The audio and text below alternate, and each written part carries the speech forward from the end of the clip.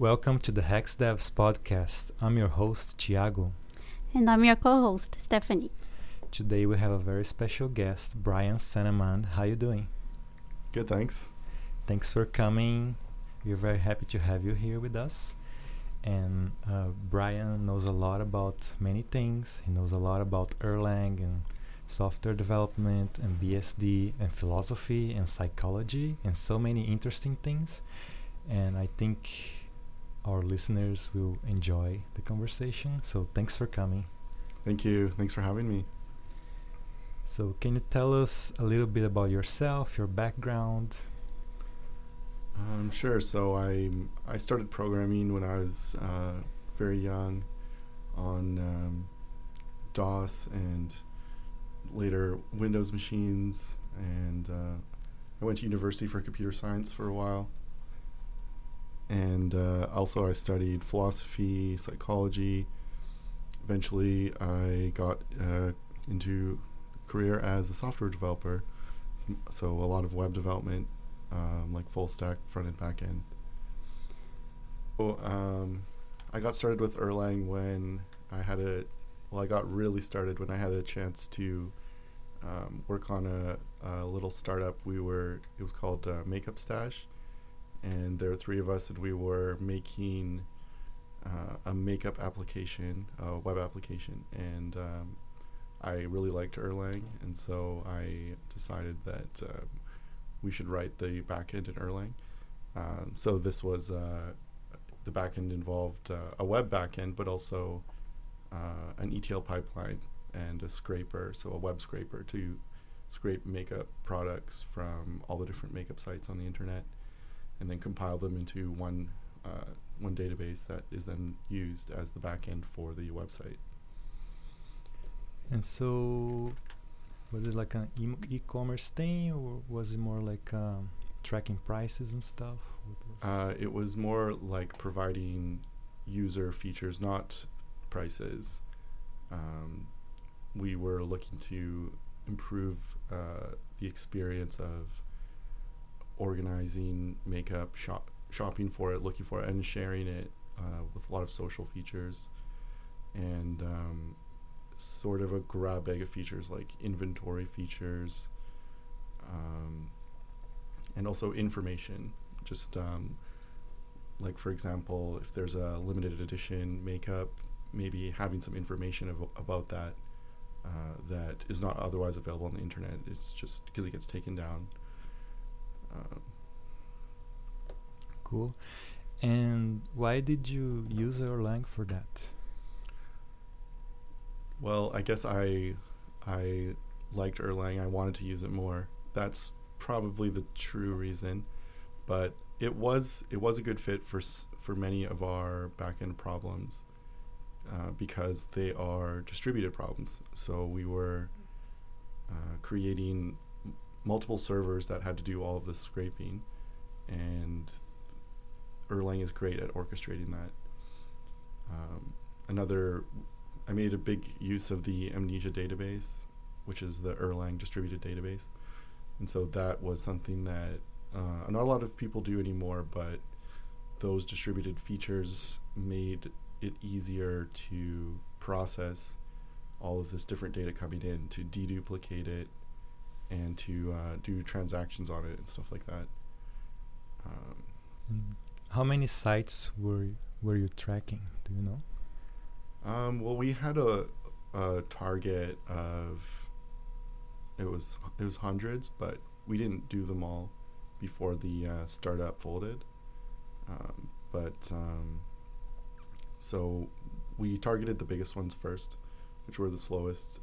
So it was just a handful, like 10, but we had a system that could work on a whole number of them, and it could also spin up different nodes with different IPs or regions and so on like that for each website. So the process of scraping was also sort of based around Chromium to reverse engineer the web APIs that the e-commerce sites are using, and then get better data that way, and also to just be a lot less work than other types of scraping that read the HTML. So by doing this, we could call the, for example, Walmart API. They were using Redux at the time, and we could just call JavaScript functions on their Redux store to get their data, which made the programming model a lot simpler. So injecting JavaScript that does those API requests from inside their own browser, and then exporting that into the Erlang system, which then deals with the data and combines that, transforms that, and that all works in a big cluster. Yeah, that's pretty cool because I had to do that something similar in the past. I did it in Ruby, I think, but it was a little annoying because my jobs would fail all the time because I would access this specific site and the site would be offline, or something would happen, like the site would be a little different, and then my job failed, and then I would notice that a day later,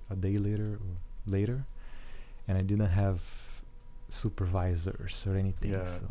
So that was a big part of Erlang that just made it really easy. You didn't have to. Other scraping platforms will have all kinds of supervisors that have been custom built, but in this case, it just comes with Erlang. So the jobs could be retried very easily, and it's not just that even the website might be down, but in this case, since we were using Chromium to inject this JavaScript, Chromium itself would crash into millions of different ways. And Erlang was able to wrap that and restart that in a way that I think probably makes this kind of rich scraping very hard in other contexts.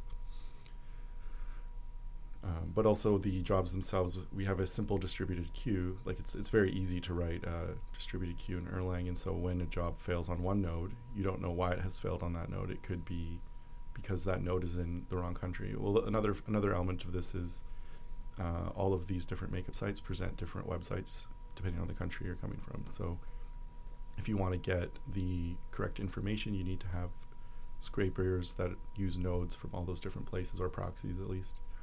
And then you can have all kinds of reasons for failure. So you want a system that handles the failures and retries them in other contexts very, very nicely. And Erlang comes built in with these types of like the supervisor, for example, that you mentioned. It will wrap any kind of failure and retry things, and you can easily migrate a job to another node or another country or something like that. You never really lose anything. So, did you have other options at the time, or did everyone agree to use Erlang? Well, it was just me working on the back end, so I was lucky that I could do whatever I wanted. That made it easy. But yeah, I mean, I was mostly looking at some of the heavy-duty scraping frameworks as other alternatives. But at the time, they were all based around HTML scraping, and I knew that I wanted to do a rich JavaScript-based scraping. Mm-hmm. So I wanted a way to run a web browser, and I did it with Firefox as well. Yeah, I knew that from the beginning. I knew that I didn't have a lot of manpower.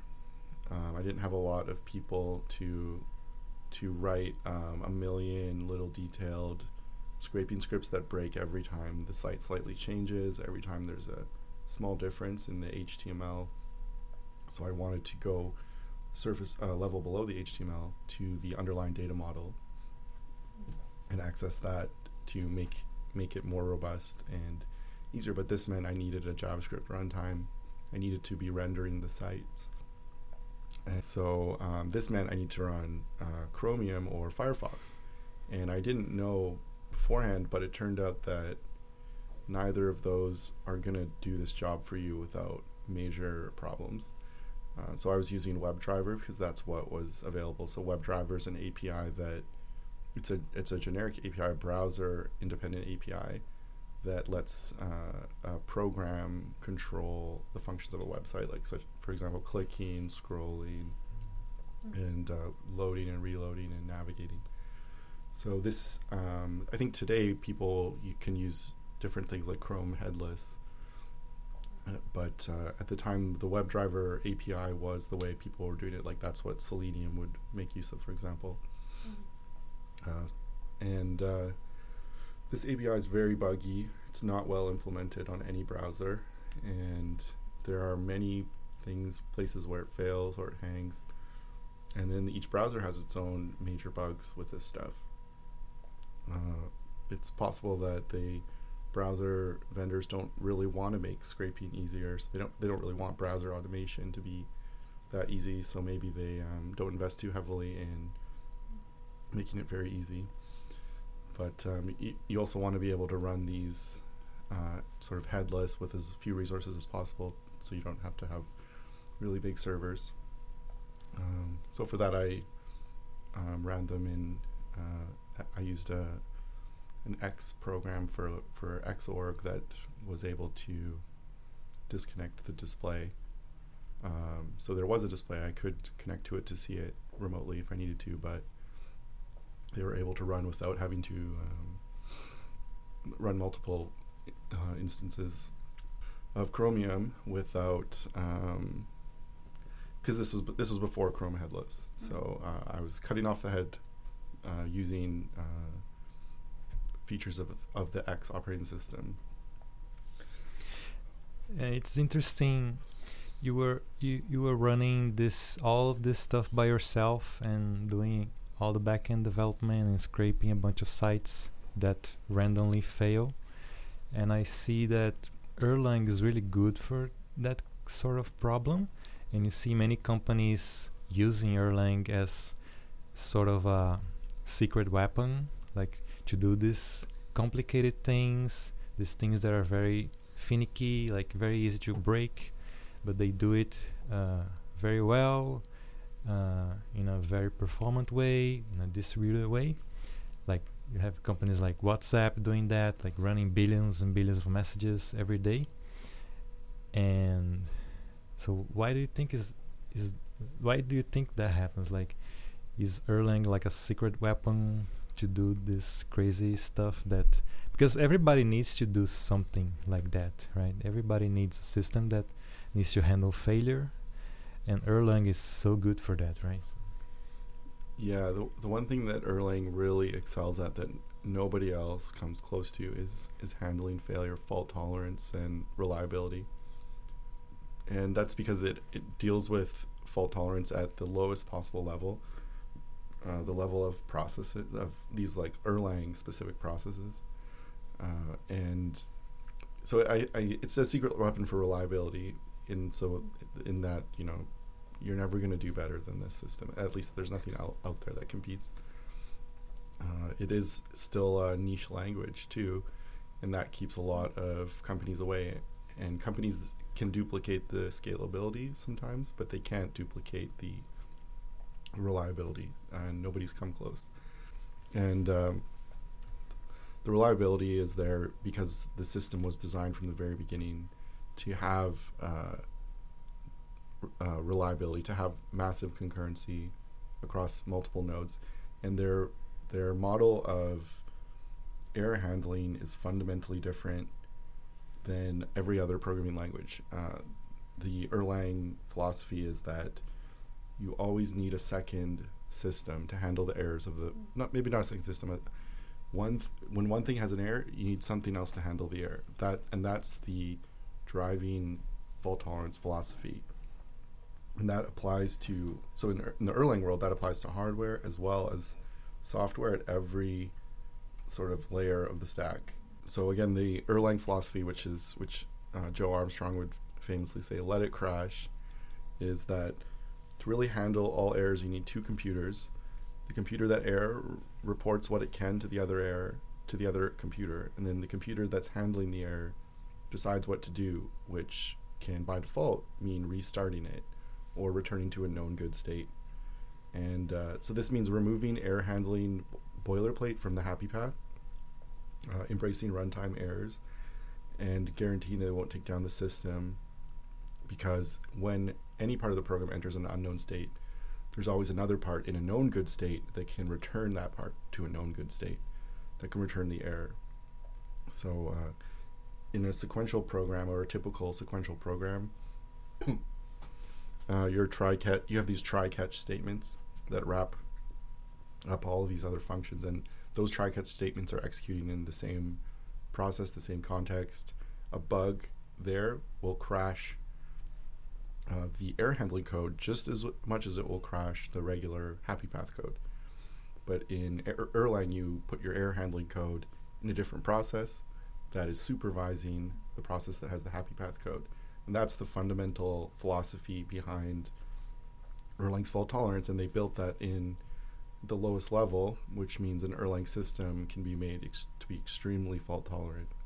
And like, it's very common to work at a company that restarts your server every day and some stuff like that, because we can't like really handle the failures very well, and we just assume that the program will crash, but we have no good means of detecting the failures and making it fault tolerant. And you start seeing a bunch of code that handles this kind of stuff, and it's so complicated, like you're drawing a sea of complexity. But if you look at some Erlang code, like everything is kind of there for you, like everything is already implemented. So it's interesting that some people don't realize that they're building a distributed system, they need fault tolerance, and they kind of re-implement everything from scratch because maybe they don't know about Erlang. Maybe it's because Erlang is not a very popular language, you know. So how can we make that better? How can we change that? Yeah, I don't know how you would make it popular. They've certainly tried. I was going just to add that I don't have a lot of years of experience, but I've heard a lot of people say, this language will be the language of the future. But I've never heard anyone say anything about Erlang, except when some friends back in Brazil started learning Elixir. Then I heard them say, it's like it's built on top of Erlang. And I was like, what is that? And that was the first time that I heard about Erlang. So I'm also curious too, given the fact that Erlang can handle all of that, why is not so popular as well? Well, there's definitely some hard parts about Erlang that make Elixir probably more appealing. Like, for example, a lot of people program very heavily out of Stack Overflow or Google, and being a niche language, but not just a niche language, but an unusual language that works differently than other languages, means that you can't just Google for the answers. You probably won't get one. When I program Erlang, I'm spending all of my research time in the Erlang documentation and reference manuals, and a few of the books in the ecosystem. But you're not going to find a lot of sort of pre-built solutions on like Stack Overflow, or you're not going to be able to Google all of your errors and stuff like that. And that might be just because of the size of the community. And maybe that's where Elixir can make a big difference, or also maybe just by the Elixir people investing in more elaborate documentation and tutorials and stuff like that. I mean, for other languages now, you can watch a YouTube video to do anything, but I don't think you're going to find that for a lot of things in Erlang. You have to sort of figure it out yourself. Another part though is it's an old language. It's from the 80s. It was started in 1985. So they're coming at this from a very old school perspective, and it still is very conservatively run language with a lot of backwards compatibility, not necessarily. But that's good, right? That's good. Backwards compatibility is a good thing. Yeah, it's good for maintaining the old systems. It's good for your own code, because that means in the future it's still going to work. but maybe it means that getting the latest flashy stuff is not gonna happen. So one of the common criticisms of Erlang would be that, you know, maybe its package manager doesn't have as much stuff as npm, or that its you know, libraries for Docker or something aren't as elaborate.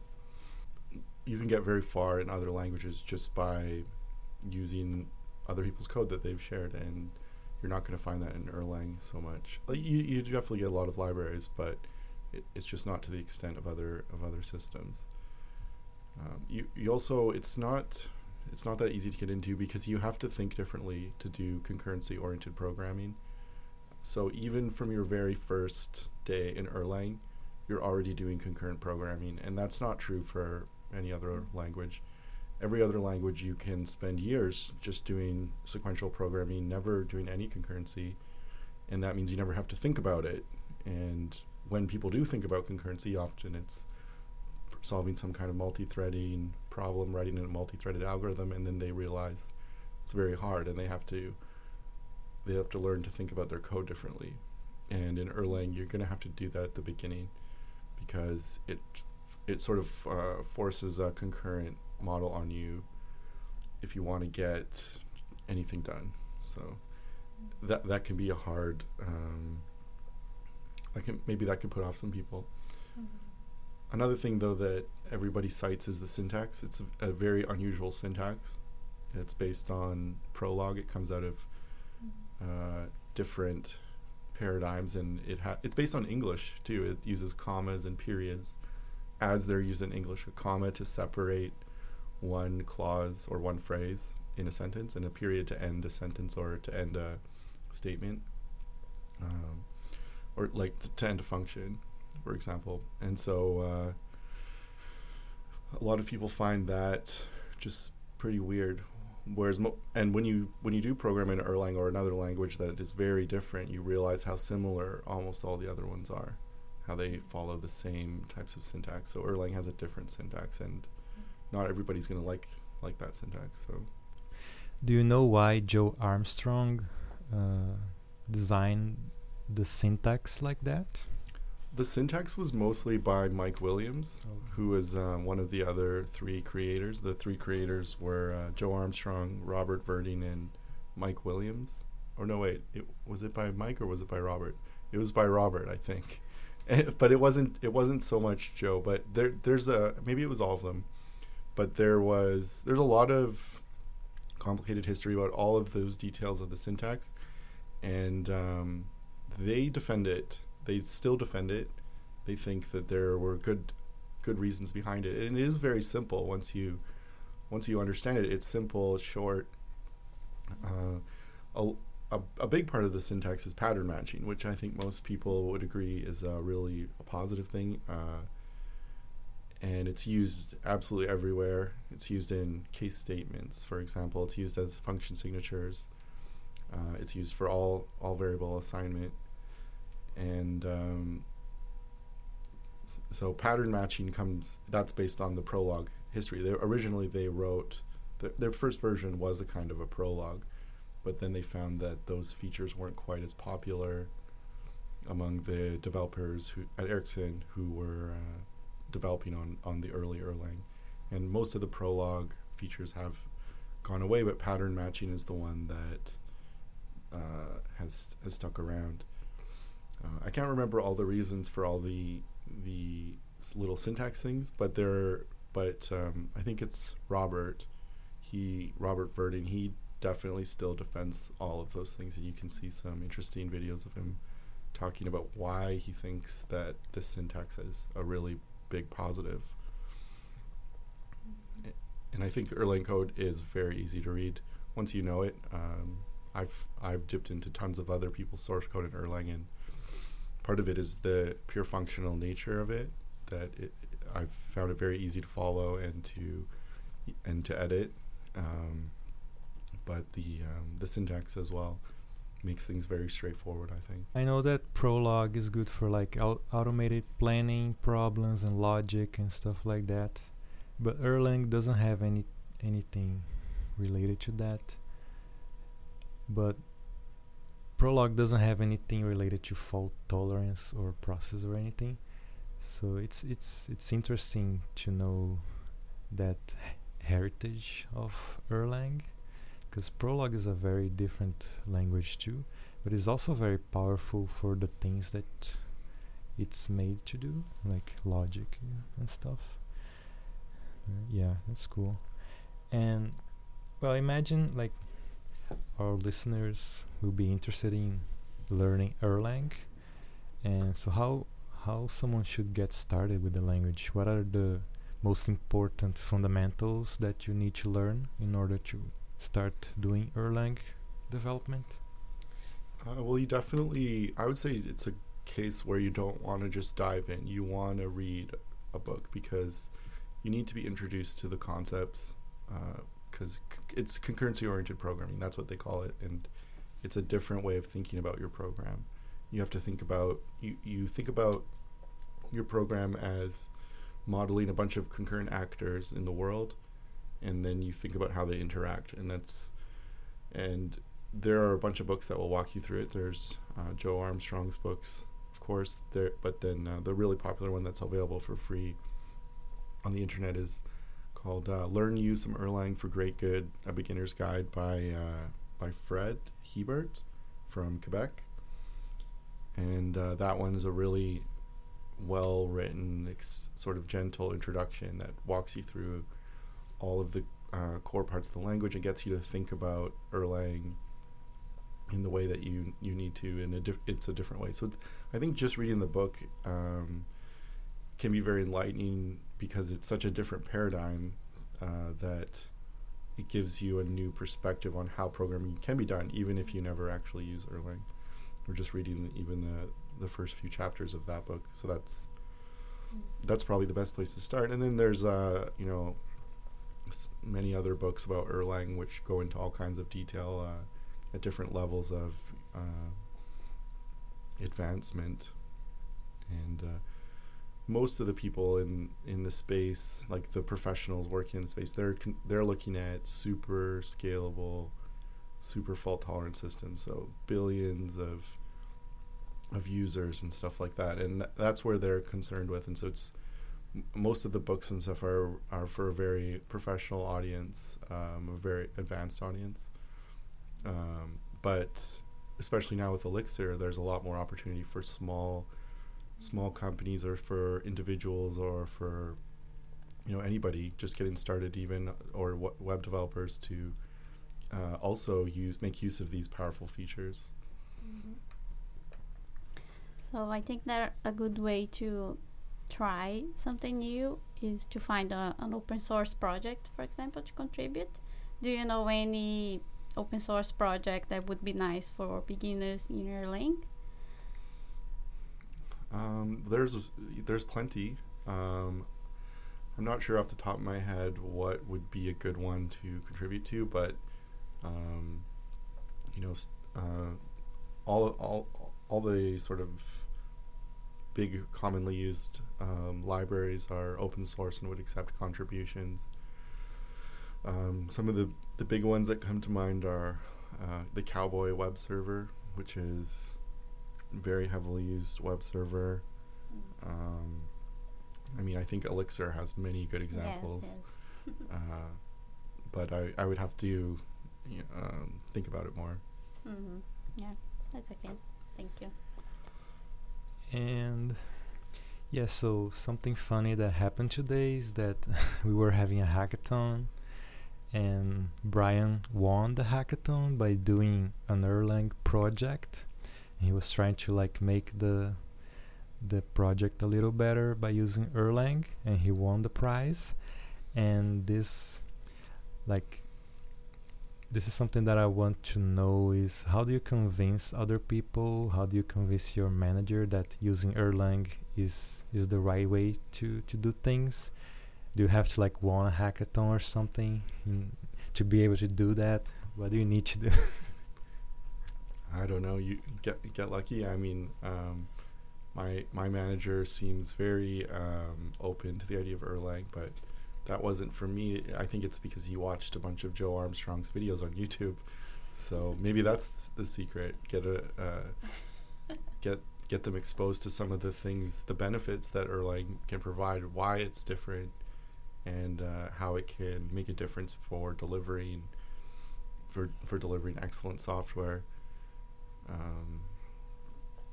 I don't know what else you could do. I suppose you could advocate for it or just explain it to people. And then there's all of the success stories. There's a lot of interesting examples of big successes using Erlang that seem like it punches above its weight. Like very few developers achieving really big things, and we've seen enough of those now. I think it's a trend.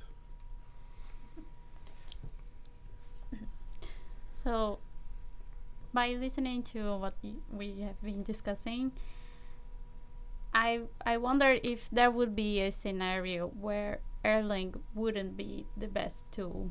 For example, can you think of some example? Yeah, well, it's got a learning curve to it. So for many sort of normal tasks that don't involve concurrency or that don't need fault tolerance, it's easy to think that there would be a better language or ecosystem to do many tasks in. But there are some things that do use a lot of concurrency that it's not for.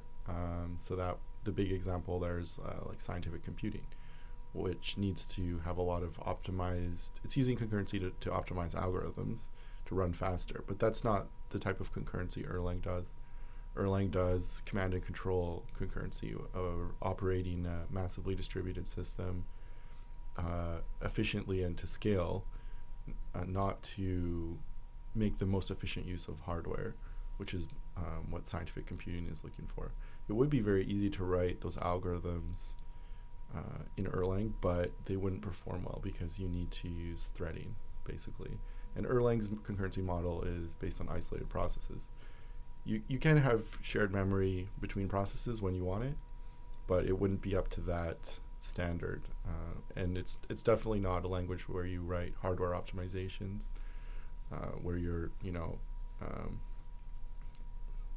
cutting your data into little bits to fill the cache perfectly and stuff like that. That's something that Erlang is too high level for that, and other languages have libraries that do that for you already. So then for the problems that don't involve concurrency, well, aside from the library support, I mean, some problems you probably don't want to do in a pure functional language like this either. It's very opinionated, and it doesn't allow you to mutate state, for example. So if your problem has that type of property, then maybe it wouldn't be a good fit. But you can always wrap some other programs using Erlang, right? So I know that Discord is doing Elixir right now, and they needed to optimize parts of their system, and they're using Rust for that. So you can wrap the Rust part with Elixir and Erlang using nifs and ports and stuff like that. Do you know about that? Yeah, so Erlang was designed to wrap C from the very beginning because Ericsson, when they were making their hardware, like their big switches, they needed Erlang to drive low-level hardware. And they wrote the drivers in C, and then they controlled them from Erlang.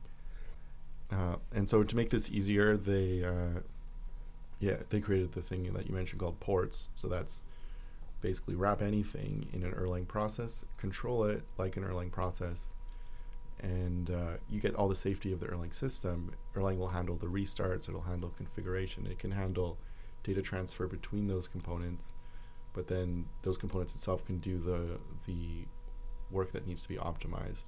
So a lot of these big Erlang shops, they get a lot of mileage out of having an Erlang system that controls C, specifically wraps C a lot, but Rust is becoming very popular to wrap for the same reason. And the port system makes it very easy. And if you want to go even faster, there's what you mentioned as well, the nifs, which stands for natively implemented function. And this is where you would compile your C code, for example, right into the Erlang virtual machine, so it would run as fast as possible. But then you don't get the safety guarantees of the ports of wrapping it into a process, because so then if there's some severe error in your compiled C code, it could crash the VM. But it's an option for people who aren't worried about that. Yeah, I feel like Rust is a very good fit, a very good match, because it's a safe language, but it's also a very fast language. So it's an interesting use of Erlang and Rust.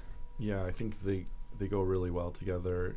It's conceptually, and that kind of a system where you can do your all of your higher level glue code and your distribution code and your error handling in something like Erlang, Erlang, which provides like a lot of these fault tolerance and so on, and then you can do your really optimized code wrapped up like that, and you can still get the value of having that be distributed, because Erlang can provide that to the Rust code. So I think it's a really nice combination, and it really makes an unbeatable system when you put them all together. But then you still have to convince your manager and your team that you wanna use it and it's the right fit, you know. And then like I've been thinking about this a lot. Like, how do you convince people to adopt a language or a tool? Because like sometimes it's the good fit. You have the experience to see that, but other people, they can't see it. They don't have the experience, or maybe they have different opinions, and it's very hard to convince them. And so you try to like slowly convince them and persuade them, but it's a challenge, you know. But I remember that there was a panel discussion at the Polyglot conference, right?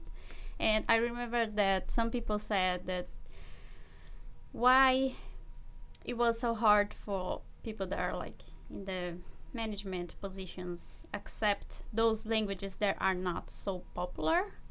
It's because they think that it will be hard to hire people in the future, or they are thinking, okay, you can do that, but if or when you leave, who's going to take care of that? And then we're going to redo everything. So I think that this may influence that in some way, but I don't know. It's just something that I remembered, which it would be a problem, really. Like if it's not something so popular, not a lot of people know it, and you need to get some time to get used to it. It might be a barrier for those type of languages or tools to be accepted, I guess. Yeah, I think that's a big part of it, and that maybe is why people should pick languages that developers really like and they like to learn. They're excited to learn, and that have a lot of interesting features that they so they have fun while they learn it, and then more people can learn the language at your company. You don't necessarily have to hire for it, but yeah, I think it's a real concern for sure. I suppose the more people you have that know a particular language, the easier it gets for the other people in your company to learn it. And I think Erlang's an example where a lot of people really like learning it, and because it's so functional, it also means that it's possible to contribute without knowing a lot, to contribute to a team. Maybe not on the big like hard parts of it, but it's safe to get started when you have a lot of pure functions, when you have a lot of fault tolerance and so on. And the fault tolerance also makes it a lot more fun to deploy and things like that. You're not so worried like you are in other languages. There's less of a brutal culture of quality control that's everyone's always worried about breaking something.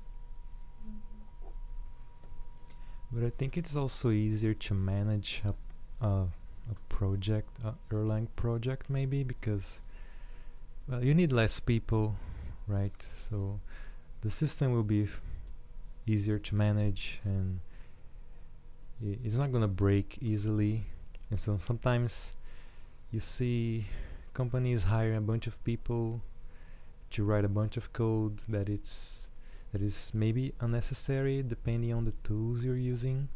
And so maybe like you're just creating more problems and more work for yourself if you choose the wrong tool for the job. So it's something that I think about a lot, and I don't know how to solve that, but I think one thing that would make a Erlang system a lot easier to manage is how it forces modularized code onto the team. Like it's so opinionated that you can only use these sort of tightly controlled pure functions, and everything is in these modules, which sort of separate out the code very nicely. There's not a lot of you don't have a lot of these complicated spaghetti code interdependencies. It just doesn't happen, and I think that modularization makes managing it a lot easier.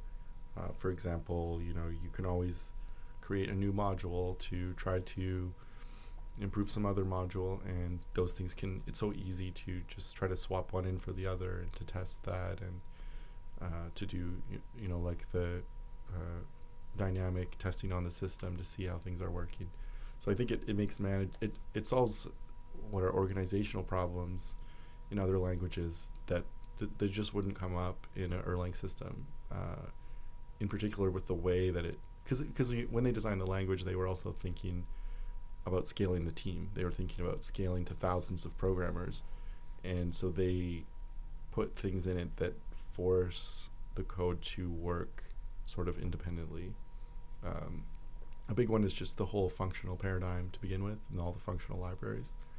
But it's also the module system, and that the way that all these modules can be loaded and unloaded separately, and the way they communicate with each other or interact. It provides a lot of organization and sanity, and I think it makes things that you see go wrong in other code bases of complex interdependencies and all the state getting carried around that becomes like a noose. That just can't happen in an Erlang system. I mean, unless you really try. you see many people doing microservices now as a way to decouple parts of the system, make them separate, make them work together in a nice way. But then you also see a lot of distributed monoliths and a lot of problems related to that. So you have like a bunch of microservices and you can't really manage all of them. You need some orchestration layer that you have to build yourself, and the code base becomes so complicated and so complex, and all the interdependencies between the microservices are usually not very explicit, and then if you want to refactor them, it becomes a nightmare because you have 20 different repositories and many interactions between them, and then you have to implement some form of transactional guarantees, and all of that stuff is super hard, but people don't seem to think about that. Like they just say, oh, microservice, let's do microservices for everything, but there's an overhead there. And I feel like if you know Erlang and you do it properly, you can make code decoupled, you can do your little services there, and you have some nice guarantees, and you can do distributed transactions like you told me some time ago. Like you can do some interesting stuff with Erlang. Yeah, I hear a lot of people justifying microservices based on organizational issues. Like, for example, if we do a monolith, then people will write spaghetti code because they're able to, because the code is in the same repo, the code is in the same service. So then they're gonna do all the spaghetti stuff. So the way so then they say we can fix that by making them completely separate programs, these microservices. But then, so that maybe it's true that they won't do spaghetti code like that, but now there's just huge overhead to those microservices, and They just make like small bowls of pasta. Yeah. Not a bunch of spaghetti. But also you can split the microservices in a way that is a poorly designed system, and then no one was willing to go back and fix that. So you have like a distributed monolith, for example. You have a one microservice that you have two microservices, and each one is like half of another one. And if the code isn't very carefully divided to these microservices, you have other big issues, and then you end up coming up with all of these insane workarounds to try to wrangle all that. And and then the other justification is to make things scalable. But Erlang shows that you can have things in the same repo, and you can have things in the same code base, but still have them decoupled, still have them scalable. And I guess a lot of people would say, well, sure, you can decouple things, make them scalable in any language, but I guess with Erlang, because of the way the module system works and all of the functions, it's in the processes, it's just going to be a lot harder to write a big spaghetti monster. But you also get your scalability, you get your modularization. So I think scalability is not a good excuse for microservices. I think microservices are an organizational tool about different teams working on different code bases, and they're being confused as a technical solution. But there are many other technical ways to solve it that involve a lot less overhead, and that also have fewer pitfalls. So what would you like to see in the future for Erlang? Is anything that you think is missing in the language, or? I think there are domains that don't have a presence. So you don't have like React tools, at least that I know of. I haven't looked recently, to manage a web application from an Erlang backend. So there's plenty of sort of libraries that could be added. The language itself, I'm not sure if I have strong opinions on that. I think it does what it needs to do well. They keep improving it all the time, and they add little changes with every release, but they're always very cautious.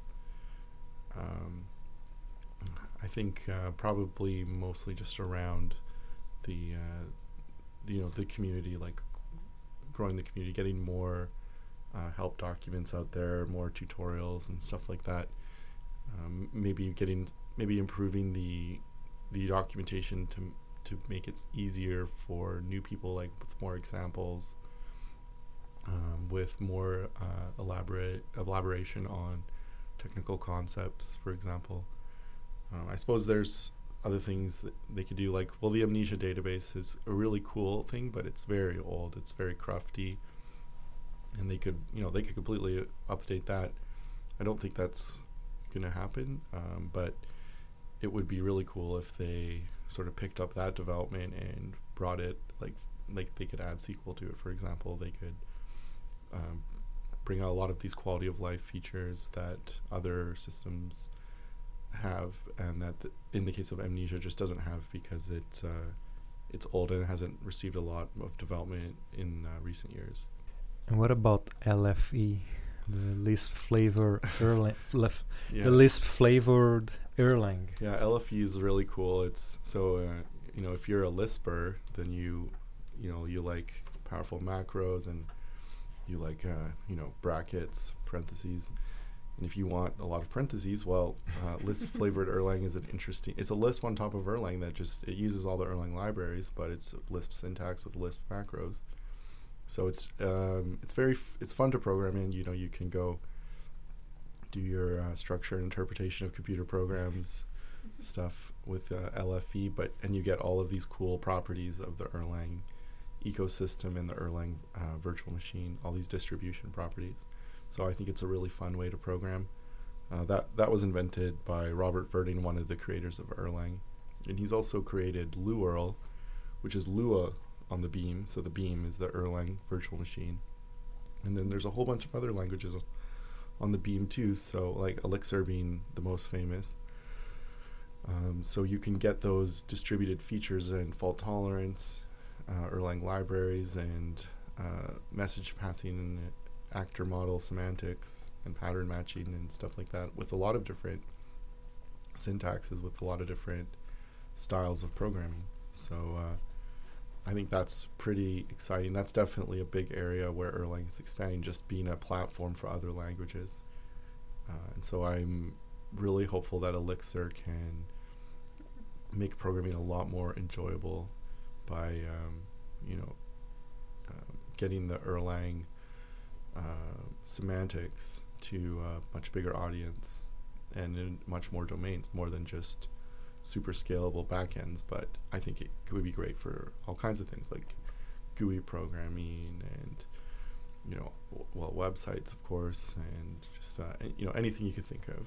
Yeah, so I learned about Erlang because of Elixir, because I started doing some Elixir a couple of years ago, and it's really nice. Like, the community is really nice, the language is super cool, it's very fast, very performant compared to Ruby, because I did a bunch of Ruby in the past, and it's nice because like the things that you need in Ruby you don't need in Elixir. Like, for example, in Ruby on Rails you do a bunch of jobs, so you need delay job, and you need a queue, and you need some form of message passing thing, and it's hard to do distributed and concurrent things in Ruby.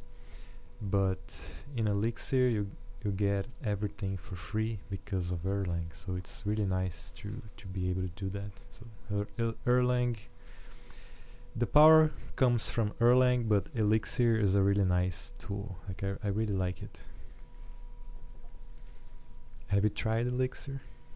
Yeah, I've tried it, and it feels a lot like Erlang when you're programming Elixir. I'm really positive on Elixir. I hope that it gains in a lot of popularity, and I can, do some projects in it. Let's say that someone decides to start trying Erlang, but then I feel like when you want to learn something specific, it's always good to learn something in advance of that, like before that. So let's say, what would be nice to spend some time before going straight to Erlang? Well, I guess I think you could, if you follow like Fred Hebert's book, Learn You Some Erlang, you could go straight to Erlang. But what would be nice? Well, there's I guess it depends what you're doing, but there's all kinds of stuff. Probably just for pure ability to program, just for the pure ability to get something done, it would be a functional language like Haskell or Elm, because just like the day-to-day of like, how do I do a loop, that people who are familiar with Haskell would find that a lot more natural in Erlang than somebody coming out of like C++. So that type of thing, like the functional paradigm as a whole, that is an important intro to Erlang, and maybe best taught outside of the Erlang community, as sort of a prerequisite. How do you what is map, what is reduce, what is recursion, how do you write a recursive algorithm? Those would be what is a pure function, what is the side effect, those types of concepts. I think that would be a really important prerequisite. Yeah, it's interesting because when you learn functional programming, you start thinking about side effects a lot, because like when you have side effects, everything becomes harder, everything becomes dangerous, So you think, it's a good advice. Like, you should learn some functional programming anyway, even if you're not interested in Erlang. So do you have any books or recommendations about like functional programming, or I don't know, how to think like a functional programmer or something? Well, I think the standard. I really like this sort of the standard classics. Like you can watch those videos from like the 80s of structure interpretation of computer programs from MIT with Abelson and like I don't know. I think those are I think those are very enjoyable, and you can read the book like that, or the little scheme or stuff like that. I mean that's my only recommendation really. I don't have any thing more interesting than that, but I always really like those, and I also like getting into the computer itself, so the questions about operating systems, like questions about networking and then programming language theory. So maybe these things all lend themselves to one another, but those are the types of things that I like and that I like to learn from. So Stephanie was reading the structure and interpretation of computer programs. Can you comment on that? Yes.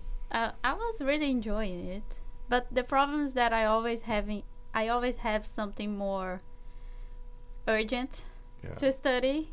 So because of my work, right? And then I always have to stop. But I'm trying to focus on that for this second semester. I'm not sure if I will able to do it, but I was really enjoying. It's really different, but it kind of makes you feel more comfortable about working software in a general aspect. It's something that they were teaching in the 80s, but it's still useful. So I really want to get back to that. I think that I went through the first chapter only, but yeah, it's really nice. It's a good suggestion. Yeah, I think that all of those things, like from the 80s, it survived now because it's teaching fundamentals that are universal, and that will apply no matter what you're doing in any kind of programming. And so I'm all about those fundamentals, and a lot of these fundamentals were sort of best discovered quite a number of years ago in the 60s, 70s, and 80s. And sometimes people just express them so clearly that it's not going to be improved on. So I think the SICP, as they call it, is one of those examples, just a great example of that. And you always feel sort of enlightened after you work through some of that. Yeah, software development changed a lot in the last 20 years, I think, because back in the day, I think people focused more on the fundamentals and the basic tools that you needed to know about, and you kind of have to build everything from scratch. And nowadays, courses are more focused on learning the tools to get a job, and it's fine. Like, people need a job, but it's also nice to learn the fundamentals and be able to like build something from scratch or understand how a tool works. So it's really nice to be able to maybe learn the fundamentals and also the why of certain tools. Every tool has, or it should have, a reason why it's that way and not a different way, and these reasons are coming back to human reasons because it's always humans interacting with the system. So I think that you can see a lot of different patterns and different approaches, generic approaches that can get applied by different tools, putting different tools in certain categories, and those categories of tools are good for certain things and they're good for certain reasons. And I think exploring all those reasons, I think, is the most productive thing, because then you know when to use something or not to use something. When you see a problem, maybe you don't know exactly what tool you're going to use. Maybe you don't know you're going to use MySQL or Postgres or Amnesia, but maybe you know that this is a tool for something that deals with relations, that deals with data, how data relates to each other. And then there's a whole class of tools, these relational databases, and they're all doing the same thing for the same reason, and then they're different in the details, but you can identify that class of problem, and using the right tool for the job will be more of a payoff. It'll be more productive than any amount of working hard or knowing your tool inside and out. So that's why sometimes people ask, if you had to learn one language, what would it be? If you had to learn one tool, what would it be? But I never say one thing. I think that is completely missing it. I think you don't need to learn one thing. You can learn many things, and you should. And you never, I don't know, I never regret learning anything. I never say like I'm worse off for having known a little bit about something. I mean, sometimes I stop, but I never regret it. So you never regret learning any tool? Like maybe some tools you didn't really enjoy, but you don't regret anything. Well, yeah, exactly. So I think like, you learn how something works, and you decide that I decide I'm not going to use it anymore because I don't like it, or something's better, or I was using it for the wrong thing. But I feel like it still taught me something about how to make good decisions and how to be productive, and maybe it taught me when that tool would be well used, and maybe someday I'll run into that situation, or maybe if not that one, that type of thing, that class of tool. So maybe I for example, I think this has happened to me a lot. I'll learn some type of tool, and then I'll find out that it's just not implemented very well. It has a lot of problems, but it makes sense as a class of tool. The goal made sense, what they were doing made sense, but the implementation wasn't there. And then I know, okay, well, I'm looking for that type of thing, just maybe a better implementation, and then I feel like I could be on the lookout for that. So I think that it's learning more tools is just better, and I think it pays off. And the other thing is, like, I just really believe that being productive in programming is about making good decisions. It's not about typing as fast as possible or just getting things done. It's about the quality of the decision, and that means you need to have reasons for decisions, and that like justifications, and always trade-offs between all the different options. So like when I try to compile a bunch of options and really get into the concepts behind them, and so that's my approach. So when you want to choose a language or solve a problem, how do you decide? Like, do you spend some time thinking about the problem, doing some investigation? And yeah, I think, well, right now I want to break things down into questions of essential complexity at a theory level. So just purely as an abstract thing, like, what kind of problem is this? Is this a data problem? Is it an algorithms problem? Is it what is the core issue, and then has it been solved before, or what other approaches have people taken?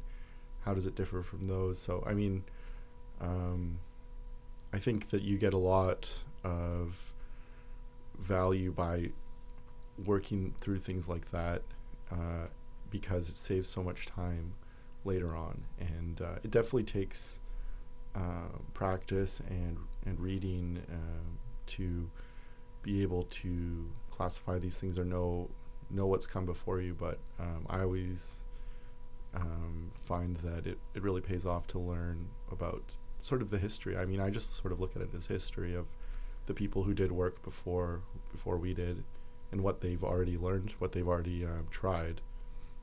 And that's why, trying, if you learn that a certain thing was tried and it didn't work, well, that's very, very useful.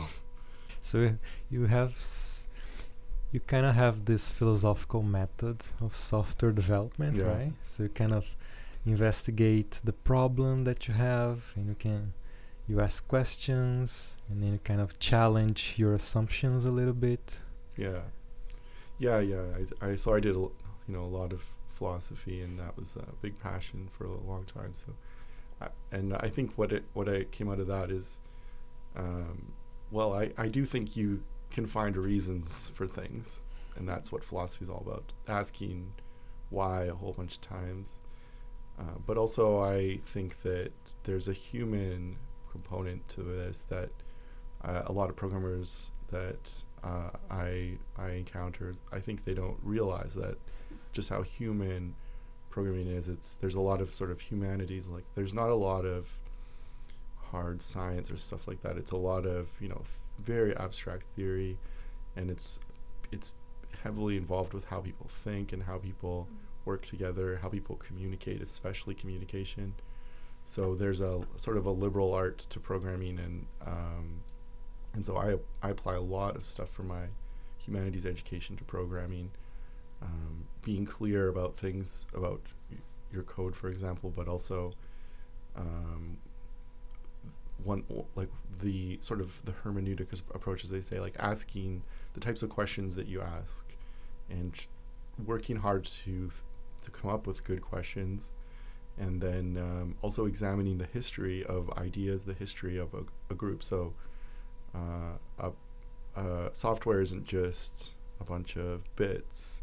It's also a story of the people that built it and what they were thinking and why they built it, what they were trying to solve, how they got onto it. And so I want to know all those things. Like, when I learn about something, I want to know who built it, why they built it, what they were thinking, and the development that happened, because it always is that, it's right in the name, developer. So it develops and changes over time. So I have this sort of like almost like Hegelian view of software as this process, as understanding the whole process of how it changes over time. And that's how I try to approach all these problems. So it's open-ended, but also directed. I'm really curious to know more about your path to software, because you said that you learned still young, and then you went to psychology and philosophy, and then you went to software. How? Well, I was always a programmer. I got a computer. My dad bought me a computer when I was very young, and so I mostly played video games, but also did programming. So I was interested in programming. I just remember looking at Doom and thinking, like, how did they make this? This is amazing. Like, how did they do this? And so then I wanted to understand how they did it, and I just looked into that. How do you construct software?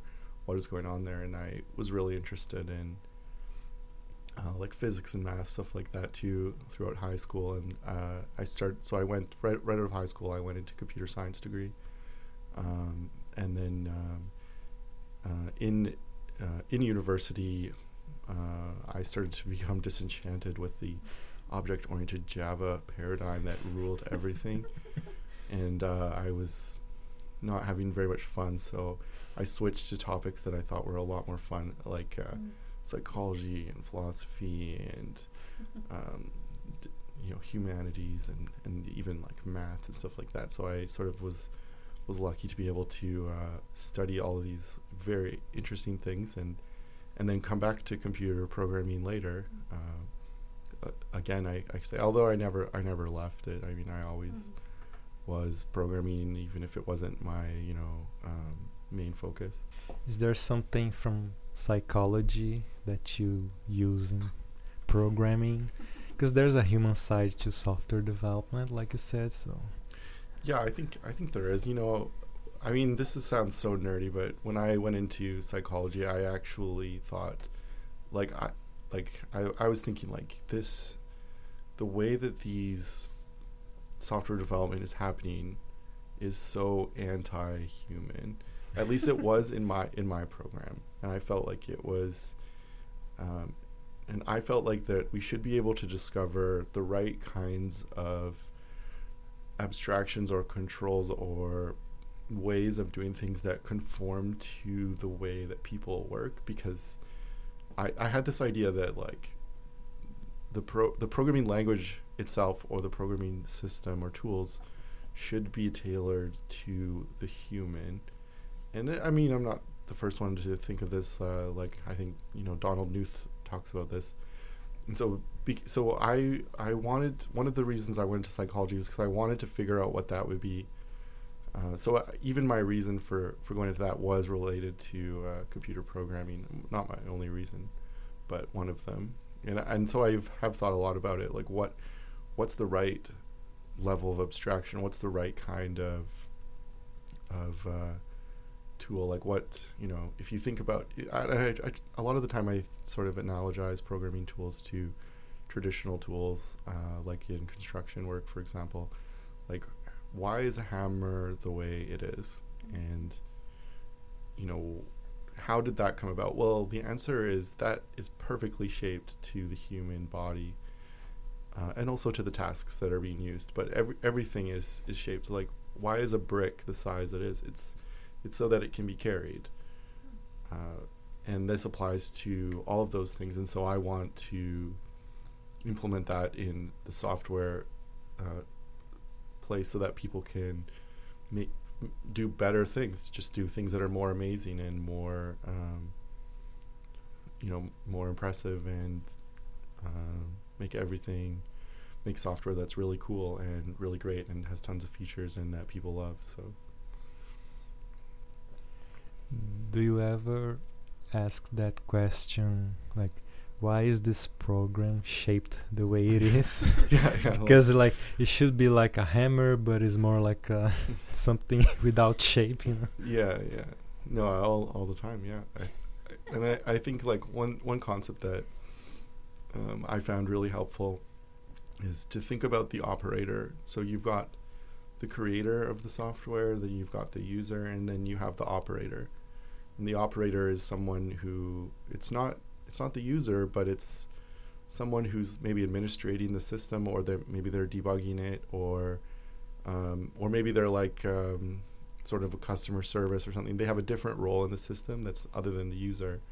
And then you think, so I analogize it to construction. So you have an operator of some heavy equipment, and they have a bunch of dials. They have a lever and a bunch of buttons and a screen, and they have a wheel. And so what are the software analogies of these, and what are the roles, and what kind of things they need at their fingertips so that they can use? So it's the melding of human and machine that's really where really like all the magic happens. And that's the part that I think is really fascinating. And the systems are designed to be used by humans, but they could be designed to be more intentionally used, and not just by the user of a system, but by the developers as well, because you have to, when you're debugging your system, you're operating your system, or when you're deploying it, or you're just trying to inspect what's going on. So I think about building myself, or whoever's doing that, operator tools as well. So I think the concept of operator is underused. Maybe it's something related to like user experience, because we talk a lot about the user, the client, and how the user is going to interact with the software, but no one talks about how the programmer interacts with his tools or his software, Yeah. And it's like some tools are very nice for that, like Ruby, for example, is made for programmer happiness, Right. But some other tools are like hard on the developer, they're not made for humans to use, but it's an interesting idea, like user experience applied to the developer himself and the operators, which are not developers, but Yeah, so I try to think of all the software systems. A lot of people, I find they think about automation, so they're always thinking, how do we remove the human from the loop? But I think it's better to put the human in the loop and give them leverage, give them great tools that do big things that they can use with their brain. So I want to put the brains into the system and give them buttons and wheels and stuff, instead of trying to replace them with a robot. And I think a lot of people, they're aiming for a system that won't have any humans in it, so they don't think about somebody who has to sort of operate it, or maybe they don't even think about the programmers who are going to still be programming it forever. Usually these systems don't very rarely get left behind, so well, they get left behind, but when they're still running, you still have someone maintaining it, so we've got to think about the maintainers. So I think the Ruby approach is amazing, and the best way. It really encapsulates everything else, developer happiness. Yeah, something that makes me a little angry sometimes is people saying bad things about Ruby, because I know Ruby is not the fastest programming language or anything, but it's very nice to work with. Like, it's very nice to work with. The community is nice. Elixir is a little like that too, so it's made for humans. But then people that say that's the bad stuff about Ruby, usually they like some tools that are not very nice, like some hard tools, like they're hard to use, hard to understand. They don't make you happy, you know. So I think it would be nice if all of the programming languages were a little more focused on making developers happy and more productive. Yeah, I have this theory. Maybe it's a bit overly psychological, but I feel like some programmers, they want a language that will punish them. That they're a masochist, and so they're not looking. They don't want to be happy, or what makes them happy is to suffer, and so then they look for something that is hard, just because it's hard. Or I think that happens, but maybe I'm being too Freudian. But do you think that this also happens because some people don't want software to be something that everyone can do? It's like, oh, this is really hard. You know, this is not for you. This is just for me. I can handle this, not you. Do you also think that happens because of this? Yeah, I'm sure. Yeah, there's a lot of that. And I think people may be worried that, you know, if everyone can do it, then they aren't special anymore.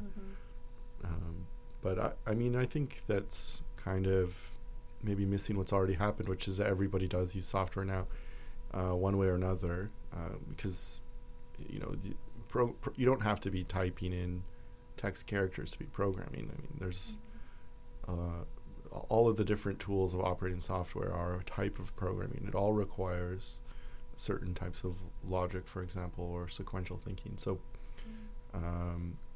you know, even the stuff that everybody does now, it is like I would say it is a type of programming, in that they are controlling a computer to do a specific outcome directly, and it's their inputs that determine what it does. So it doesn't have to be text. And I mean, you have visual systems that are programming too that aren't text. I mean, I think text isn't going anywhere. I think that's the most powerful way to control a computer. But from that extremely powerful interface, I mean, we can do a lot to make it something that's more fun, and that you can just get a lot more done in less time, that more people can do, even if programming isn't their, you know, main thing. Is there something else you want to share with the audience? Yeah, if it interests you, you should don't be scared. It's easier than you think, but you'll have no idea really until you try. And just go read Fred's book, and it's free on the internet. Learn you some Erlang for Great's good, and very gentle introduction. And I think that even if you don't use it, just read a few chapters, you'll feel enlightened. Thank you very much for coming, Brian. It was really interesting. The talk was really interesting, so thanks again. Thanks for having me. It's always great to talk to you, and I'm very glad to be on your show. Thank you. I hope you enjoyed this episode, and I hope you learned something new today, and you should learn Erlang. So see you next time on hackstaffs.com.